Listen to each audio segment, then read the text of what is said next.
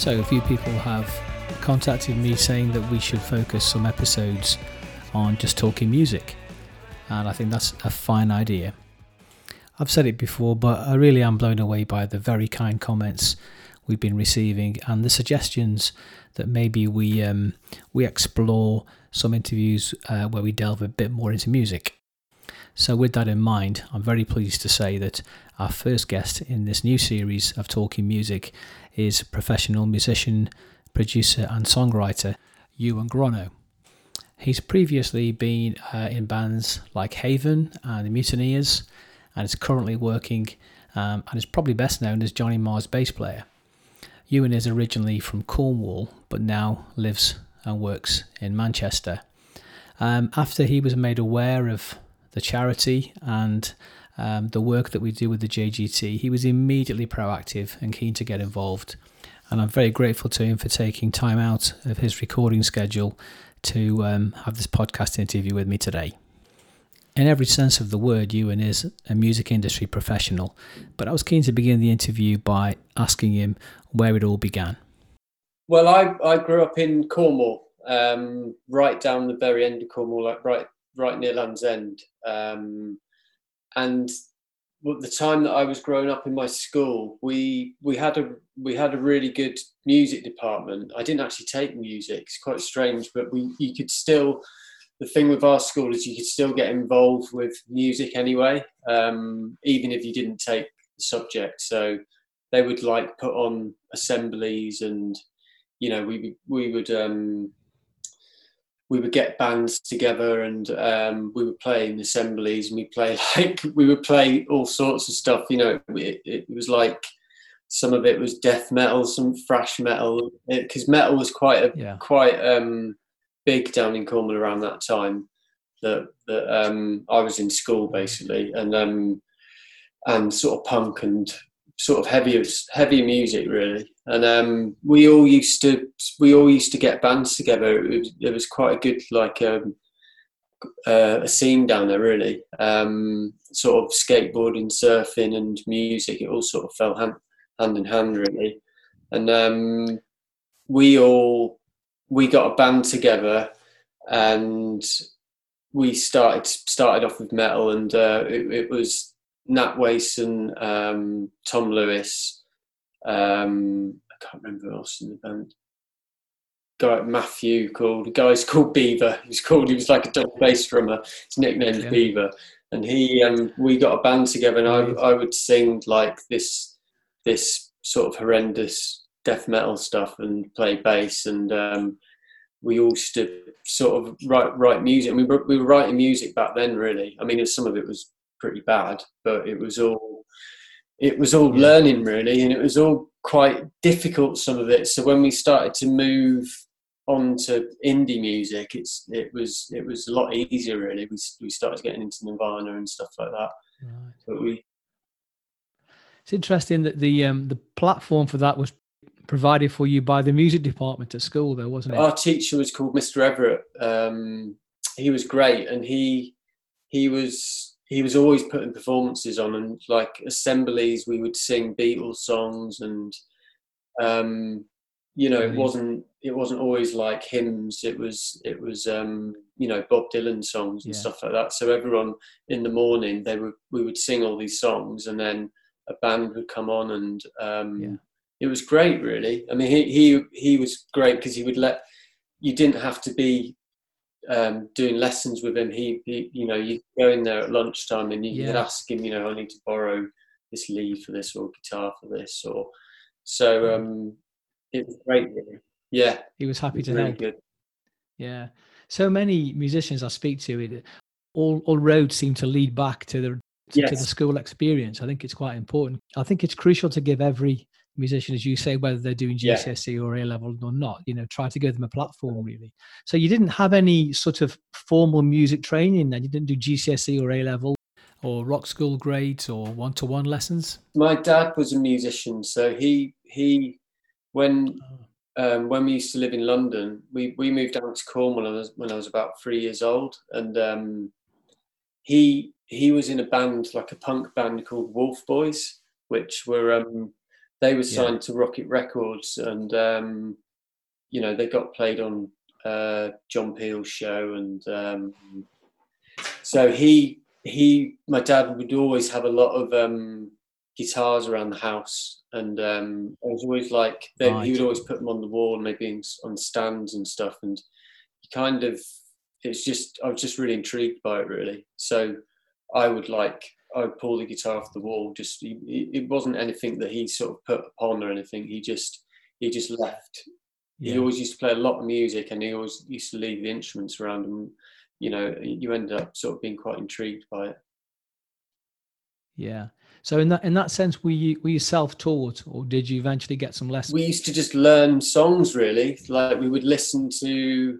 Yeah. My dad used to put a lot of his albums onto tape cassette for me, and then he just bought me a little sort of stereo tape cassette thing, and then he would just put on sort of J.J. Cale, Jimi Hendrix, all sorts of stuff, Cream, and all this kind of music, and then I would just sit and I just started to learn it. Once I could start to play, I would start to learn it. I think I had a few lessons in school, but not that many, really. But I sort of enjoyed it more just at home, really, just working at home. But it was shown in an incredibly positive light, I think, music, wasn't it, for you, from what you're saying? If guitars were on display and you were, surrounded by it in that sense. I think my friend Nat Wason, I mean, he plays with all of our friends that played, that we were in a band with and moved around in different bands and stuff. They're all playing music now. It all stuck with them. So it's kind of me and Nat, we used to sort of learn songs, and then we would sort of perform them in a bedroom, and then we would we got the band together, and we just ended up trying to gig around in St Just and around sort of Penzance, and another friend of ours called Mickey, who's also in Ben Howard's band, and is also in another band called Blaze of Feather. He was involved in bands with us, and we used to play at a club called the Bosuns, and there was a big sort of music scene, really. There was different acts going on every week, and people would jump up and play certain songs. Like Mickey would have a band, and then I'd come up and sing 2 or 3 sort of Sex Pistols songs or something, and then it was all like partying, but all sort of trying to sort of learn a bit of a craft as well. So it was great, and we're all still in contact now, and everyone's still sort of doing music, which it's stuck with everyone. Amazing. So were you mainly singing then, or playing guitar or bass, or a bit of everything? I kind of fell into bass playing, really. I started the guitar first, and I ended up playing the bass because we had 2 guitarists at the time, so I started playing bass, and then I'd sing a bit as well. And then when we met Gary, Nat met Gary in college in Penzance, and this is Haven singer Gary. That's when it started to turn.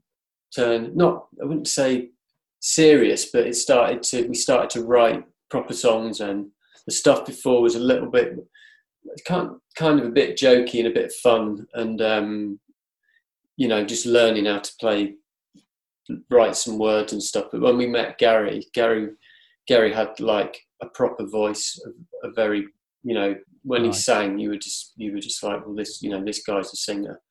And once we started with him, we started to write proper songs, and he'd already written songs, and him and Nat were writing stuff a lot, and we would do different songs together. But that's when it started to turn into, when we were doing gigs, they were starting to get a lot better, and they were starting to turn into our own thing. Then it wasn't just like we were doing we would do half a set of covers and half a set of our own stuff, and then we would right. start. So Did you come across any particular barriers or hurdles with that? Because that sounds like your first real band, Yeah. in a sense.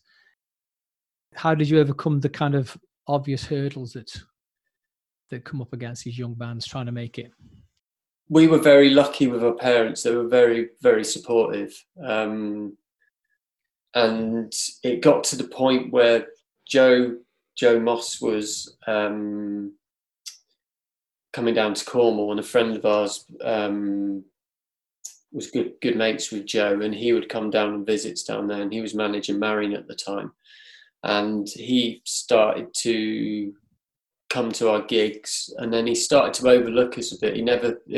With Joe, he'd never sort of say that he was manager until it was actually sort of around the right time. He was just sort of seeing how we were developing, and I think he was also seeing if we meant it and we really wanted to do it. And that was a point then when it started to, all the covers were sort of subsiding, and then we were getting a full set of songs. And then he would slowly be sort of, but surely managing us then. And that's when we had to make a decision. We had to decide whether to stay down to Cornwall or move. So did you make a conscious decision at that point to become, a professional musician and decide to try to make a living in the creative industries? Or did that just kind of, organically happen? It kind of organically happened. And when there was a point where it was around uni time, I had a place in uni and it was a decision time. I think I deferred a year. I could defer a year. And then after that year, the band, I think we supported the Blue Tones, because Mark and Scott, the Blue Tones, their mum lived down in Cornwall, and I think me and Nat did an assembly performance with Mark Morris as well. We played Blue Tonic at assembly, which was amazing. We were so young. It was like, Kate Cornwall at first thing in the morning playing with Mark Morris, and we were totally blown away. And that led to a support slot, and then that was a sort of time where I couldn't defer another year. I had to make a decision then, and so I just decided that I was going to give it a go. Really. What were you planning on studying at uni? Geology. Right. Geology. Okay. I did some strange subjects at A-level, but I did ceramics, which I really enjoyed. They were sort of mostly arts stuff, really.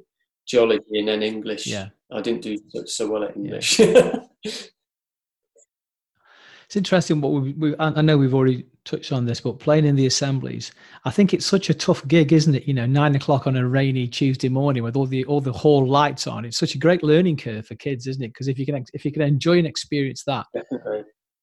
Because it also sort of gives you, teaches you about being in front of an audience, and that the sort of nerves and the kind of stage performance as well as just playing the songs, really.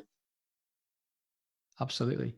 I mean, it's notoriously difficult, isn't it, to make a living out of this subject? And how did you deal with that in the early years? Did you have other work and other jobs that you did? Yeah, we did. We combined. I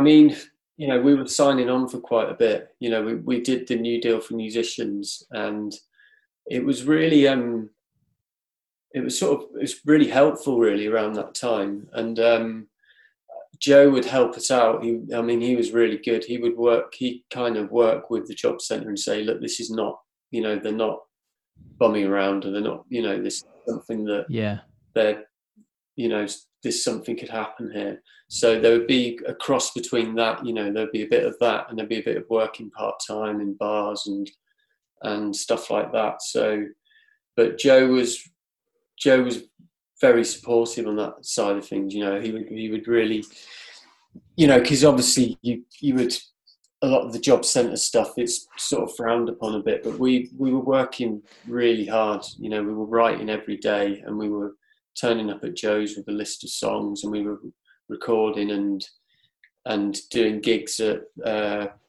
Heaton Moor and the Blue Cat with Danny. Danny was super supportive. I mean, Danny's also one of the reasons why we, Haven existed, really. So Joe was the manager at this time, was he? We finally made the decision to move up to Manchester. He said, said if you right. if you want to give it a go, then you'll have to move up to Manchester, really. And we sort of put it off for a bit. We were really nervous about it at first, and because we'd all grown up in Cornwall, and it being by the sea and stuff, you miss that, and especially for Tom, our drummer, he didn't enjoy it so much in the city, and he eventually moved back because he just loved it down in Cornwall, after Tom Lewis left and went back to Cornwall, Jack Mitchell joined the band. Yeah. Played with Jack in Johnny's band now. We played together for years. Jack's an amazing drummer. So what year would this have been? I think it'd be late sort of 90s, I think. I think I think we were doing releases around sort of early 2000s. So I imagine we moved around that sort of. Right. It's quite a funny story because we put everything in a van, and Gary's dad, Gary the singer, his dad just hired a van. We threw everything in, like our amps, duvets, pillows, and we just turned up at his house. Yeah. So he kind of I felt so sorry for Janet, his wife, and and the kids, they're just looking over their dad's shoulder, sort of thinking, what are these guys doing here? And he put us up in our room, in his room in Heaton Moor, and we eventually rented a flat in Heaton Moor. But it was crazy. I mean, I remember being really really nervous about it, because the city to us was just really daunting. It was kind of very very strange, total. And this band was Haven? Yes, and we weren't called Haven at that point, but then when we started to sort of get comfortable in Heaton Moor and Stockport, and started to do some gigs, we all had all sorts of names, and then we finally plumped on Haven. So Joe was steering things for you then, but in Manchester, what were the music venues like, and who were the big hitters at the time? He used to go to place Night and Day, and we basically went straight into Night and Day. We didn't do gigs there straight away, but we would hang around in Night and Day, and we would have meetings in Night and Day. And around that time, it was Damon Gough, Bad Drawn Boy, it was Doves, Elbow, Alfie.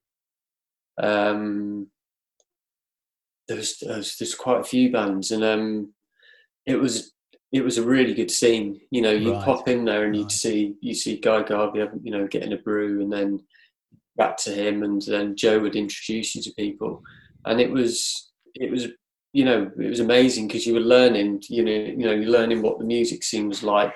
Yeah.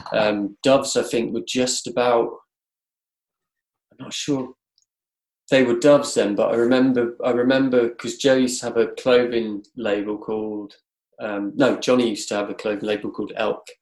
A friend of ours called Matt Ryan, and Matt Ryan used to have an office on Dale Street, and we used to go and see Matt, and we'd be trying on the clothes, and then Jimmy'd come in, and Jim, I remember we were sat talking to Jimmy, and they were about to do Glastonbury, I think, and we sort of said, "Oh, what's your band called?" And he goes, "Oh, we're called Doves." And they just, at that point, just named the band, and now it's like, you look back at it and you think it's crazy, that you sort of sat there and around that time. Really, it was really, I mean, for us, we didn't really know about it either, so it was kind of learning, but it was exciting. It was like it really sort of inspired you, and it inspired us to just sort of get our heads down and start.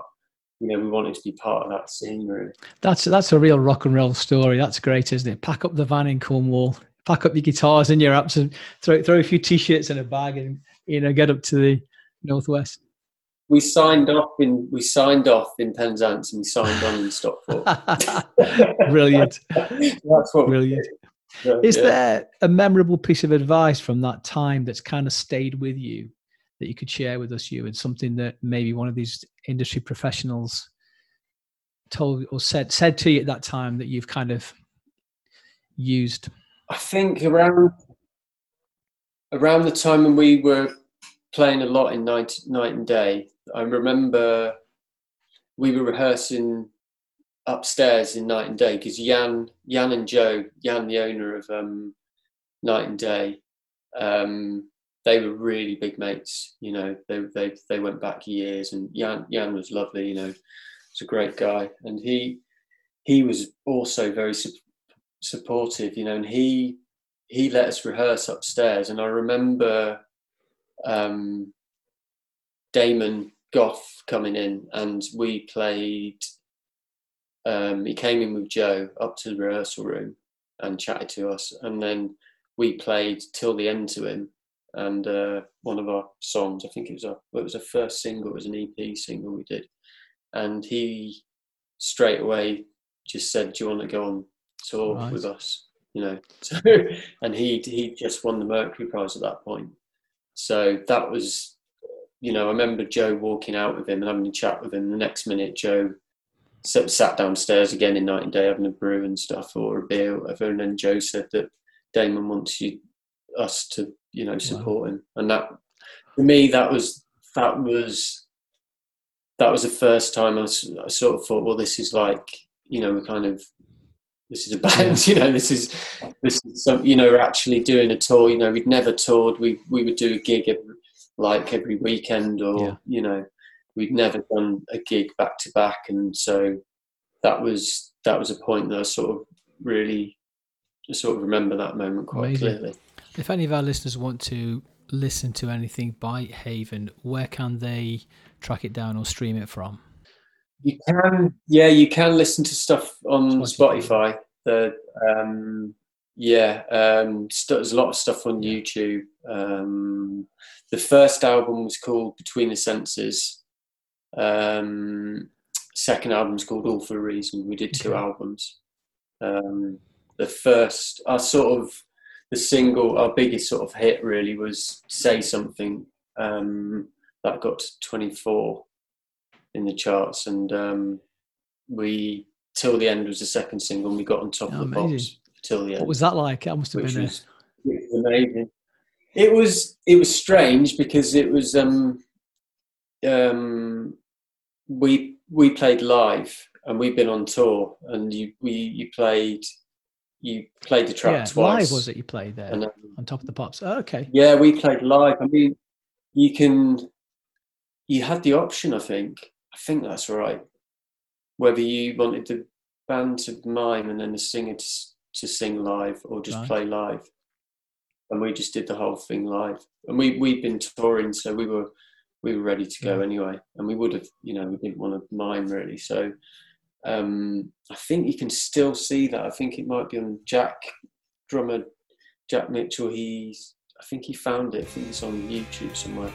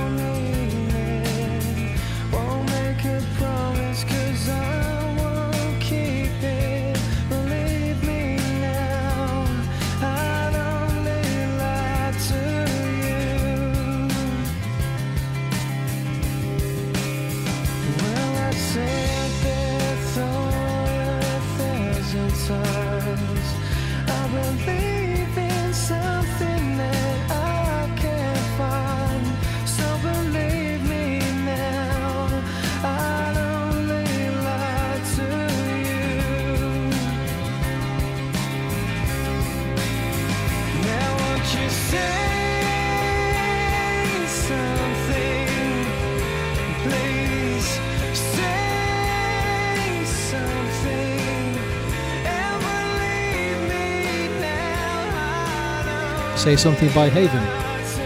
You're listening to the Joe Gilligan Trust podcast with this week's guest, professional musician, producer and songwriter, Iwan Gronow.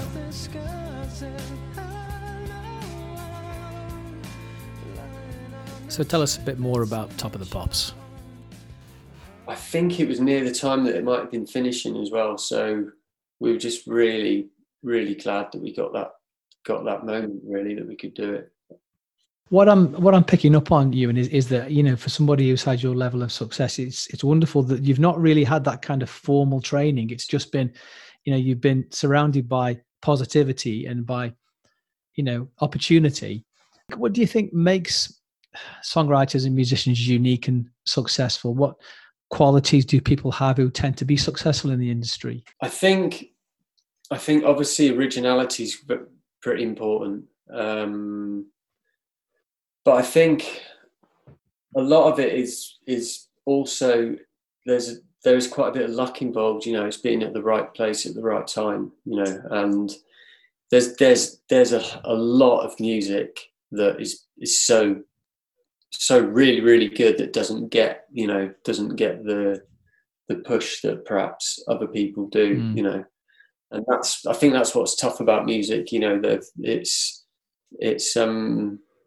the longevity of it now. It's kind of like when an album comes out, it's sort of out and then it's gone quite quickly. Sometimes now it's hard to keep stuff rolling on. So I think back in the time of when we released the album, you know, the album release would go on for a long time. You know, you could kind of drag it out for a long period of time. The interest would stay there for quite a long time. Whereas now, because there's so much music, you know, and streaming, and, you know, people are releasing all the time. And I think because there's so much being released, it's really hard for young bands to keep the longevity to go. You know, they've built up all that album. They've spent all the, you know, a lot of the time spent all their money on it, gone through hell and back sometimes to try and keep the band together, and then the release will happen and there's all the build up, but it's very hard to sort of keep it sort of rolling, really. And I think that's what's tough about the new industry, really, at the moment. Yeah, there's a lot of disposable music out there, isn't there? Music that, as you say, that comes and goes. And I think if you can write something that's memorable, then that's quite a yeah, definitely. Talking about original and memorable music, I really enjoyed your track Highest Symbol.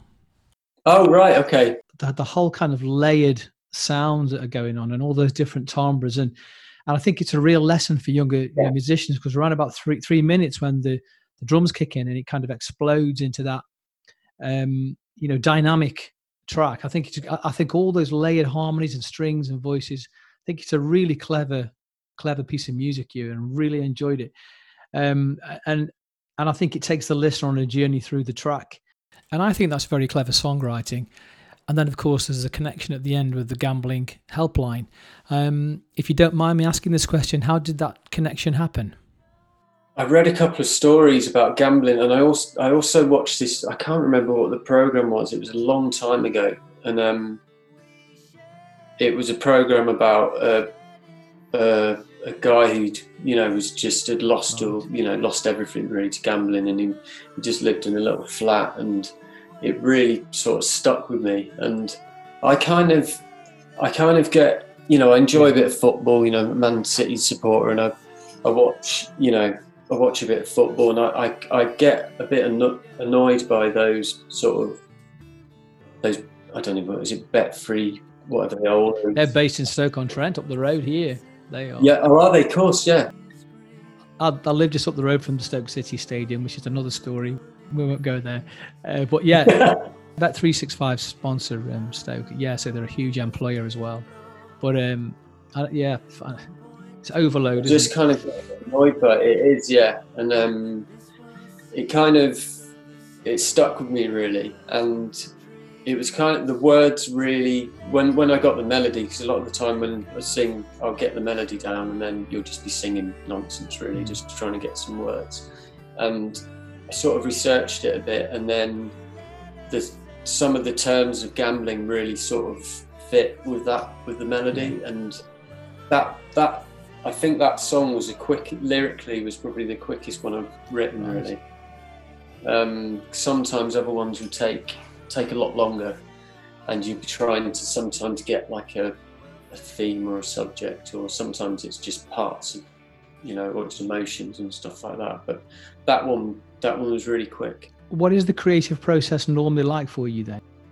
How do you keep yourself motivated and interested? Is it things like that, something will spark your interest and you'll use that as a starting point? Yeah, I'll generally start a lot of it from the acoustic. Right.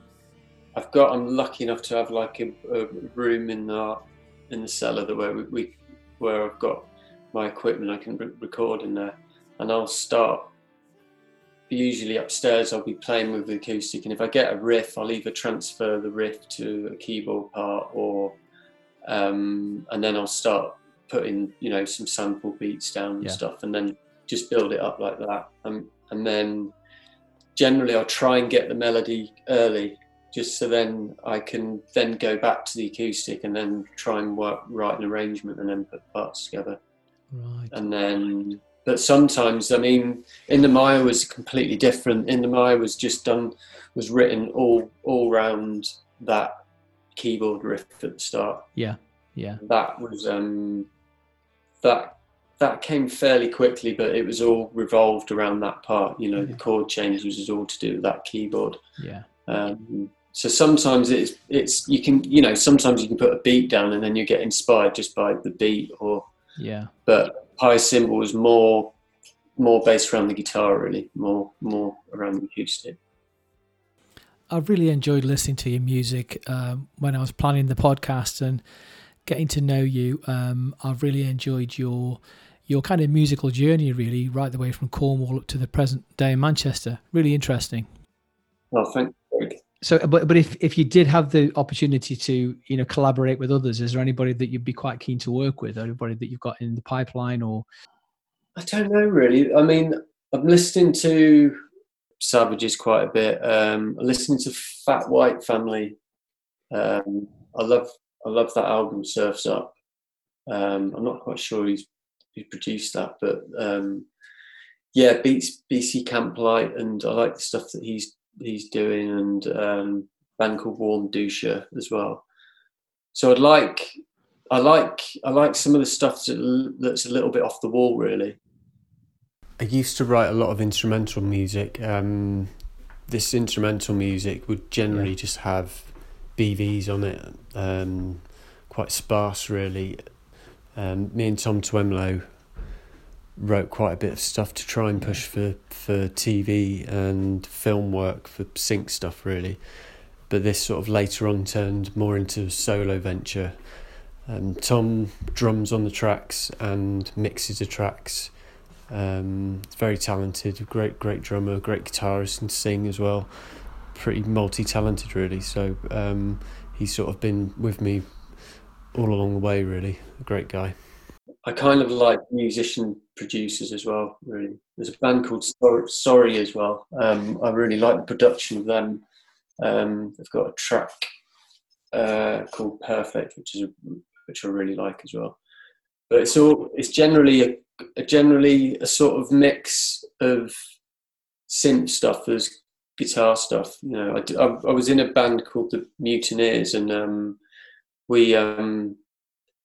learned a lot. We used to do a lot of synth stuff. Our singer Nick got heavily into synths and was a really good keys player. So we wrote a lot of stuff based around synths, and I've been just recently recording with Tom and Phil with New Order. We've been doing some stuff, and Beth, who's in Section 25, and Elliot, who's in Folks.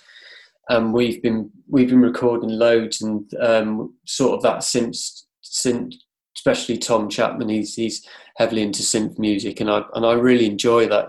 I like the mix of the kind of guitar stuff and the synth stuff. So I try and we've brought a lot of that into the stuff we're doing, which is getting it's getting exciting. Really, it's sounding really good. Moving away from music a second, how do you relax and switch off? Have you got any particular interests outside of music? I try and read as much as I possibly can. I'm one of those readers that sort of go in and out of it depending on what I'm writing at the time.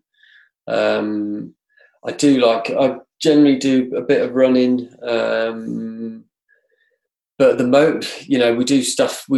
Me and my wife, we've just been doing a lot of stuff on the house, and I enjoy stuff like that. And but at the moment, obviously, with what's happening and everything, it's not much that we can do. Obviously, I go in and out of exercise. There'll be times when I'll be doing a lot of it, and then I'll fall away from it. I've been trying to do quite a bit of yoga as well, to sort of try and relax a bit, because sometimes it's kind of, with so much stuff going on, your mind's sort of going a bit too fast. So I kind of try my best to try and do a bit of yoga to try and sort of calm down. Lots of people seem to be interested at the moment in things like mindfulness practice. Have you ever thought about that or tried any of those?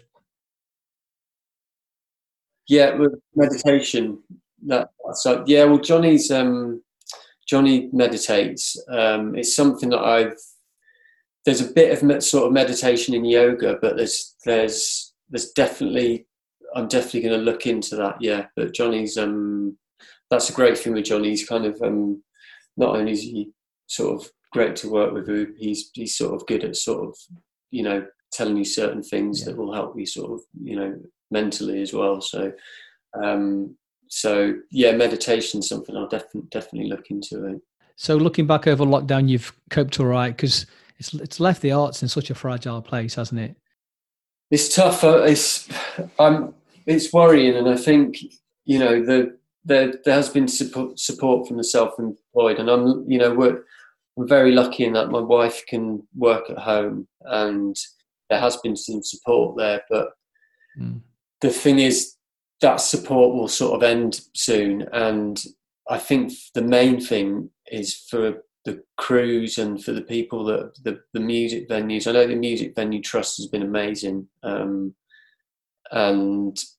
the work that they've done to try and help these venues out, and the staff has been good, but there needs to be more help from the government, really. I mean, there's been some help, but it's getting to the point now, because until social distancing stops, you can't really see proper gigs going on. I mean, I did see a gig in Newcastle that had like those sort of scaffolding pens that were put around, and I thought that was brilliant, and that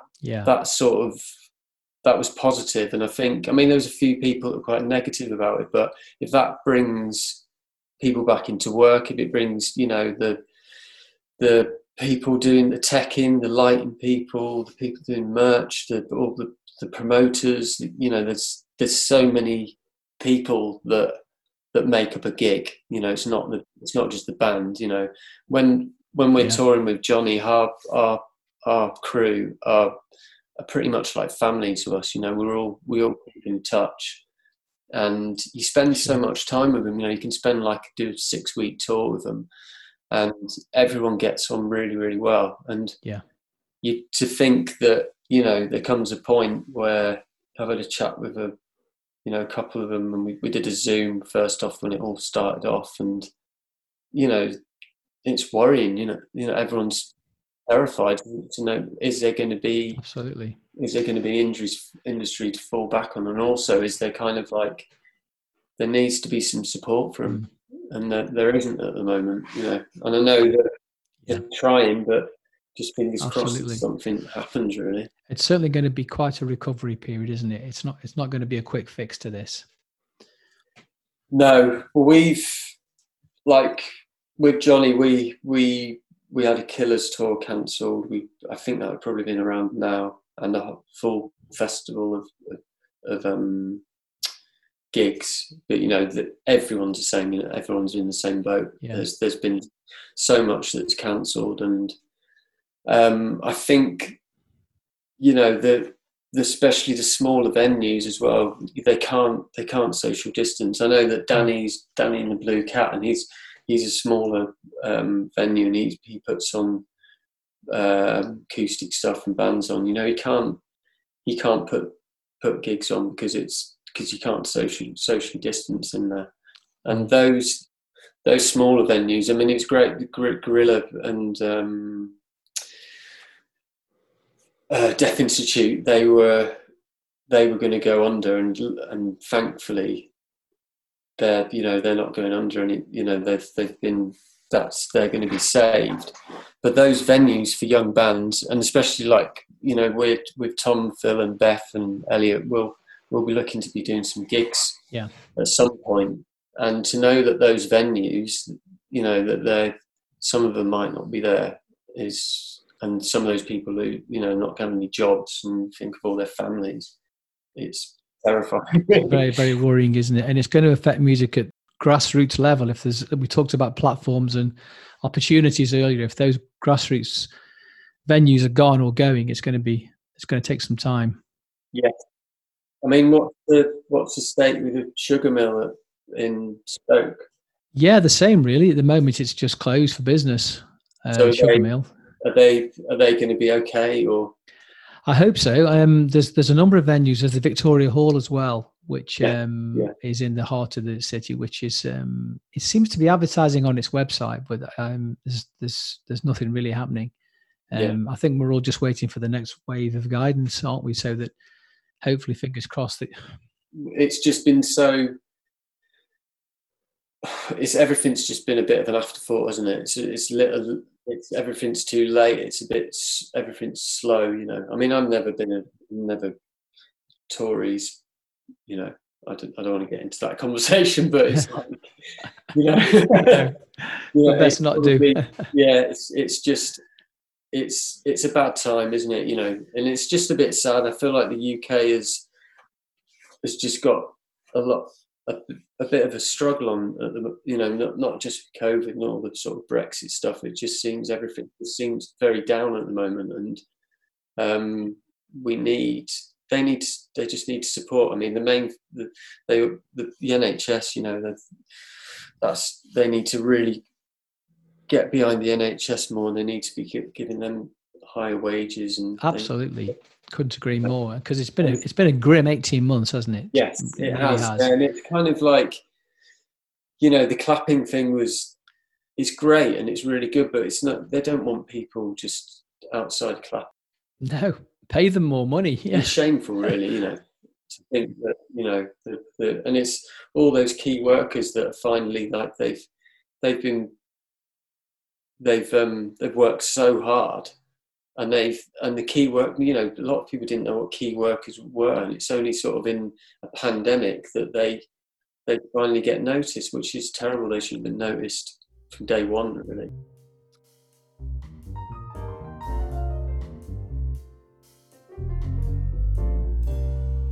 So tell us how it all started with Johnny Marr. How did you become his bass player? Johnny produced the Haven albums, and Joe Moss managed the Smiths. I'm not sure for how long he managed them for part of their career, and Johnny and Joe very close.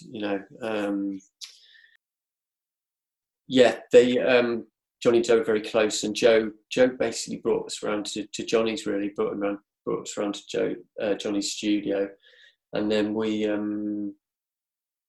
met around that time. I think we delivered like a Hammond organ to him in a van, because he needs to get a Hammond back from a studio in Cheadle, Revolution, I think, Andy at Revolution. We put it in the van, and then we turned up at Johnny's house, and then he was just great. And we met Angie, and we met Sonny and Niall, and they were just so nice. And from that day, really, I think we must have known Johnny now for about 20 years or more.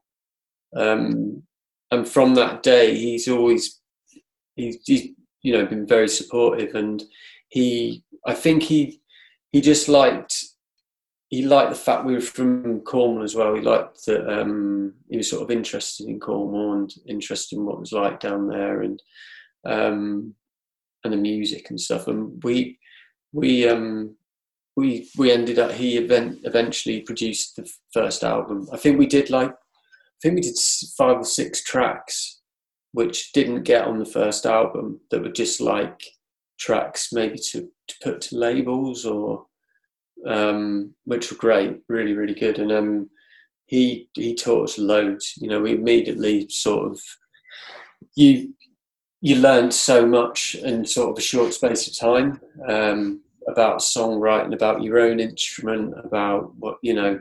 I mean, at that point, I wasn't really singing that much then, I don't think, because Gary was singing a lot, and he sort of got me into doing backing vocals.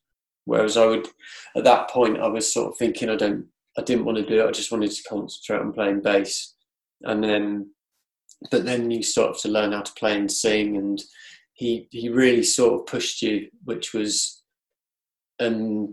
great, really, because that sort of taught me how to sort of to harmonise and to do sort of falsetto stuff and to sing and play. And so he would really push you, you know. Jack's got a good voice as well, our drummer, and he sang on the album as well. He would get, you know, if he sort of realised you could sing just a bit, he would make sure that you'd get on the album. And he was great, and we ended up doing the second album with him as well. I think we did half of it in Rack. We did a mix of it in Rack with Dave Erringer, and then we did the other half in Johnny's. And you know, he from that day, then we sort of I've got a really sort of strong relationship with him, and a good friendship with his whole family, really. Sounds like he really invested in you at the time, didn't he, and helped? And yeah, he did. I think we'd you know, especially with Nat as well as a guitarist. Nat learned a lot of stuff from him, because Nat's an amazing guitarist, you know, and the stuff he's playing with Ben now, he's heavily into finger picking, and he's very, very good. And he learned all sorts of styles of guitaring through Johnny, really, you know, sort of like rock stuff, folk stuff. And we were listening to, you know, he got us into Bert Jansch, he got us into all sorts of different music, you know, XTC and Magazine and all these bands that, you know, we didn't really know about, because we were into it, indie stuff, really. I mean, it was really my sister that got me into bands like The Cure and Smiths, and we were for a long time into heavier sort of stuff. But once we sort of put that away, that style of music, you know, we got really into that, the bands, you know, like indie stuff and darker music, electronic music. But Johnny would give you, he would always sort of send you away with music, and it really, some of the tracks, you know, I might not have ever heard, you know, and that's the thing, only through Johnny, really, because he's got such a wealth of music. And you learn, you know, you get inspired by it. So, and you try is it right that he has a background in playing jazz and soul music? Is that correct, or is that just something I read somewhere? Or I think he can play all sorts of styles of guitar, really. He will get into a certain style of music, and then he'll you know, the stuff he hasn't learned, he'll just learn it. He works really, really hard, and but he's naturally, you know, his technique, and he's just a natural, you know, natural guitarist. You know, when you watch him play, it just looks effortless. Because, you know, I can play bits of guitar, but I struggle on quite a lot of things, you know. But he teaches you everything. You know, he's taught me stuff on guitar, and he'll open you out into a whole different scene of sort of music. And then it's amazing. It's fantastic. So I guess really you're excited to get back to it, excited to get back to gigging, and you know, as soon as you possibly can, because I mean, you know, you're kind of grounded at the moment, aren't you? Well, hopefully, you know, I spoke to Johnny not so long ago. Yes, I spoke to Johnny not so long ago, and the hope is to sort of get back gigging when we can, really. But he's, you know, he's writing a lot at the moment. I suppose a lot of people are, really, with musicians. The one good thing is that you can carry on writing, and you're lucky enough to be able to record stuff, then that definitely helps. You know, because personally, I don't know what I'd do without that, really. Yeah. So absolutely. he's writing a lot, and fingers crossed, you know, we'll be able to get rehearsing again and get out next year. I mean, I've seen stuff that's been booked in for May, and I know that Doves have booked in a tour, and yeah, so that, you know, that's really positive, and hopefully even with that social distance gig I saw, even if there can be, you know, if that can happen, or that's a stepping stone to sort of getting it back on its feet again, I mean, that would be great, really. some people do their best work when they're under pressure. How do you react? Does it bring the demon out in you, or are you at your most creative? And how do you cope with the rejection that's very often intrinsic to the music industry? Well, especially with Haven, we've had some real massive highs and massive lows, you know, because we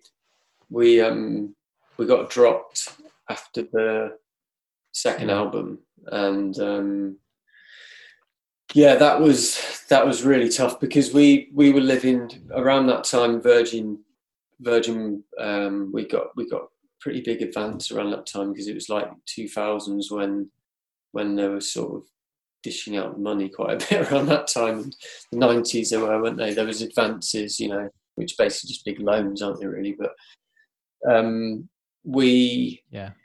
Joe was great in that he sort of he looked after us with that side of the money. You know, we managed to get a wage from that for quite a while still after we were dropped. But after that point when we were dropped, and then, you know, we were struggling financially, it was hard.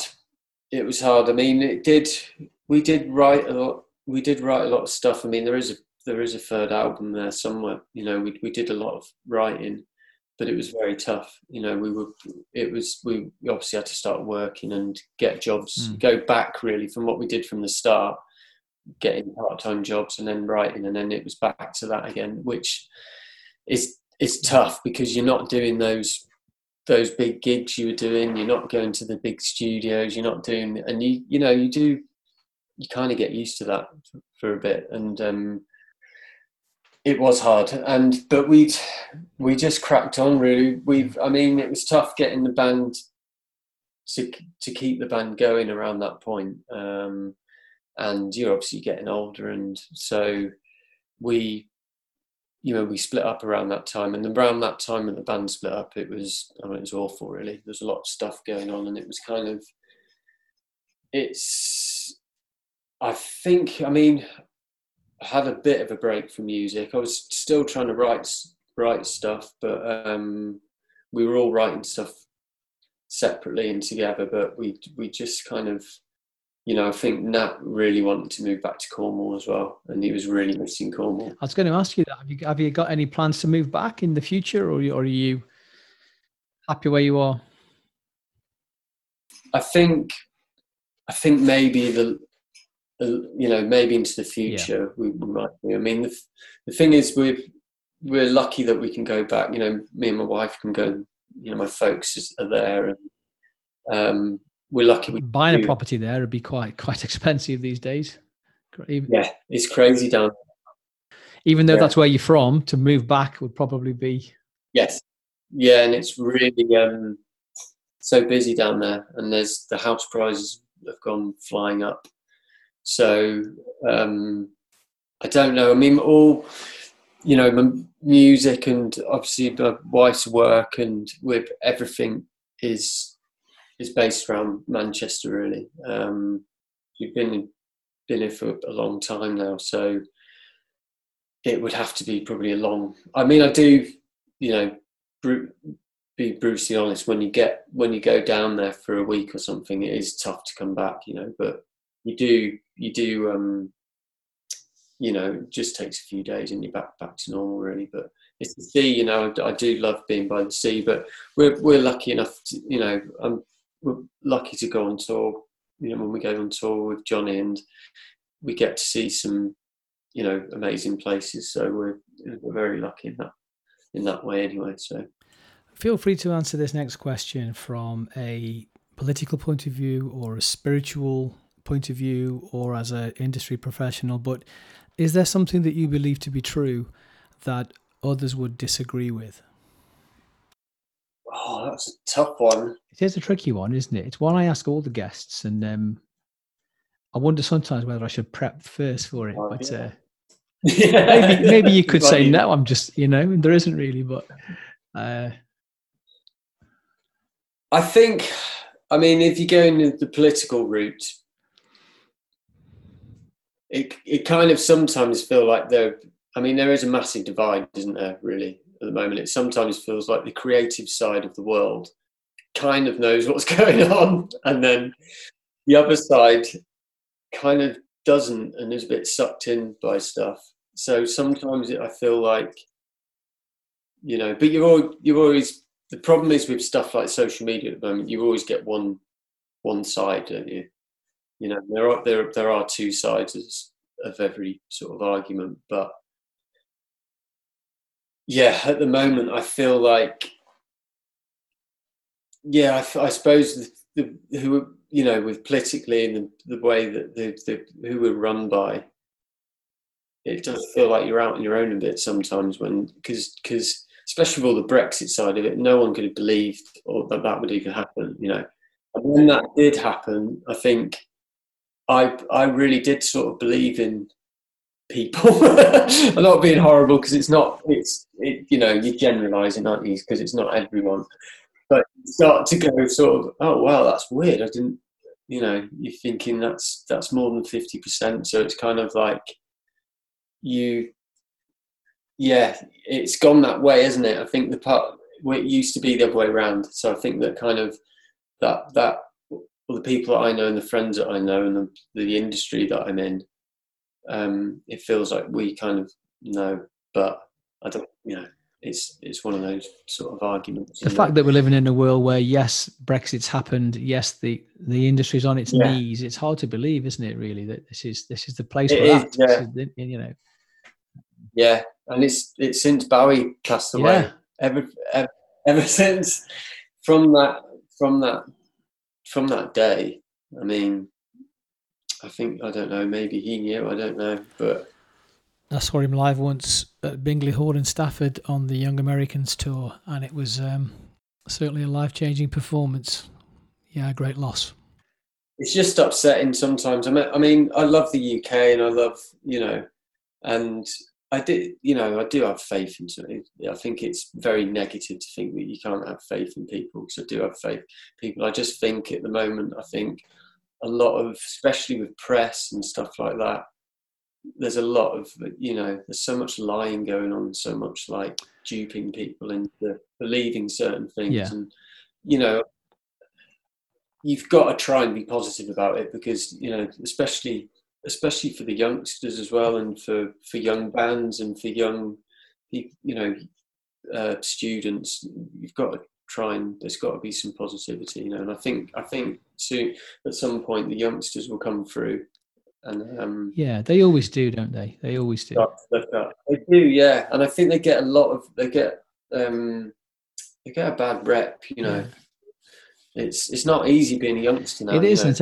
And the passing the buck and the nonsense that's just happened the last 2 weeks with GCSE and A-level results. What nonsense. And this guy, Gavin Williamson, saying that the algorithm seemed fine in all the private schools, but, Yeah, I know. Exactly. My wife works for AQA, and she's been working really hard, and all the people that she works with have been working really hard, and they've kind of made it out that they're also not doing their job, which is completely out of order, because I know how hard, like, we've got a lot of friends in AQA, and she's been there for years, my wife has, and she works really, really hard, and they all do. They've been working from home, and they've been doing full solid days to try and do as much as they can, and for them to sort of make out that it's their fault as well, it's unforgivable, really. But I'm not surprised. No. Not surprised by anything they do, to be honest. I just wish the would be somebody would hold their hand up and say, yes, we got that wrong. But instead of that, there's all the passing the book and ducking and diving going on. Yeah, definitely. Yeah. Well, I used to, I teach a bit, I do cover teaching for Front Row music in Dave Fiddler's company they've got an office in Heaton Moor, and I've been teaching primary school, and the kids, and some of the kids you teach just are great, and it's a joy. It's a joy to teach them, and I think sometimes I just think it's very hard for them. I think all the stuff surrounded with your phones and technology, and you've got to look a certain way, you've got to be a certain way. It's like it's hard. So it's hard for children at the moment, and I think that what happened recently, what you were saying about the results, it kind of sums it up really, because they just don't seem to care. Absolutely. Do they? So they'd rather get the pubs back than the schools back. Just absolutely. When you said you're doing some teaching, is that music or are you teaching generally? Yeah, I do. I enjoy it. I had a couple of private lessons. I did a bass lesson and a guitar lesson that I'll probably start up again soon, but I do generally do some cover teaching really. So you'd move around to different schools before. Because Front Row we'll teach about 8 children at a time, sort of half an hour at a time, and it's good. Because teaching is the default position for some musicians, isn't it? Because it's a regular income, but being the best instrumentalist or the best musician doesn't automatically transfer into the classroom. Do you feel at home in front of young people in educational settings? Yes, it's before. I think we had a gap around. I was teaching with Front Row for about 3 years, quite a while back, when we had sort of alongside sort of doing some music. I think I might have stopped doing music for a bit, and I was just working really. But I learned a lot really, and I mean some you get in some tough situations, because they are very young, and it's you've obviously got to be very patient, but some of when you actually when they start playing the songs together and they start enjoying it, and then you're playing it as a whole, it is good. It's very fulfilling, and and it's sort of it's good for your own you're playing as well. So anything where you're actually playing and can only be good. Absolutely. You mentioned a few minutes ago about having faith in people, and I think we've got to have faith in people, haven't we? Really, I think that's the you've got. You have to really, because I mean, even the politicians. Yeah, I know. It's worrying times, and I think you've got to try and have some positivity. I mean, obviously, with COVID, it's been devastating for people, devastating for families and work, and it's I don't know if they'll ever be back the same. We none of us will know that really, but there has to be some positivity. I think absolutely. This has been such a dreadful year. Yeah. Lots of people have lost lots of loved ones, and it is a tough time, but people are strong, aren't they? And they'll fight back, and there will be positivity. And I think positivity and optimism is probably a great place to end, Ewan. Yeah, you've got to. I mean, you can't be too. It's very easy to be negative a lot of the times, and especially now. So, absolutely. Thank you very much. Thank you for being a guest. Thanks very much, Craig. No problem at all.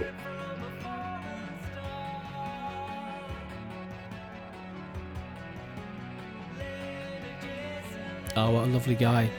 Please have a listen to Ewan's latest EP, released yesterday, Out on a Limb. It's available from wherever you stream your music. It's absolutely fantastic, and I can't recommend it highly enough. So thanks very much for listening to another Joe Gilligan Trust podcast. Thank you very much to Iwan Gronow. What a lovely guy. What a really interesting conversation we've had today. So I hope you've enjoyed it. It's the first in our series of talking music. It's been an absolute privilege to meet Iwan and to learn about his career and his plans for the future.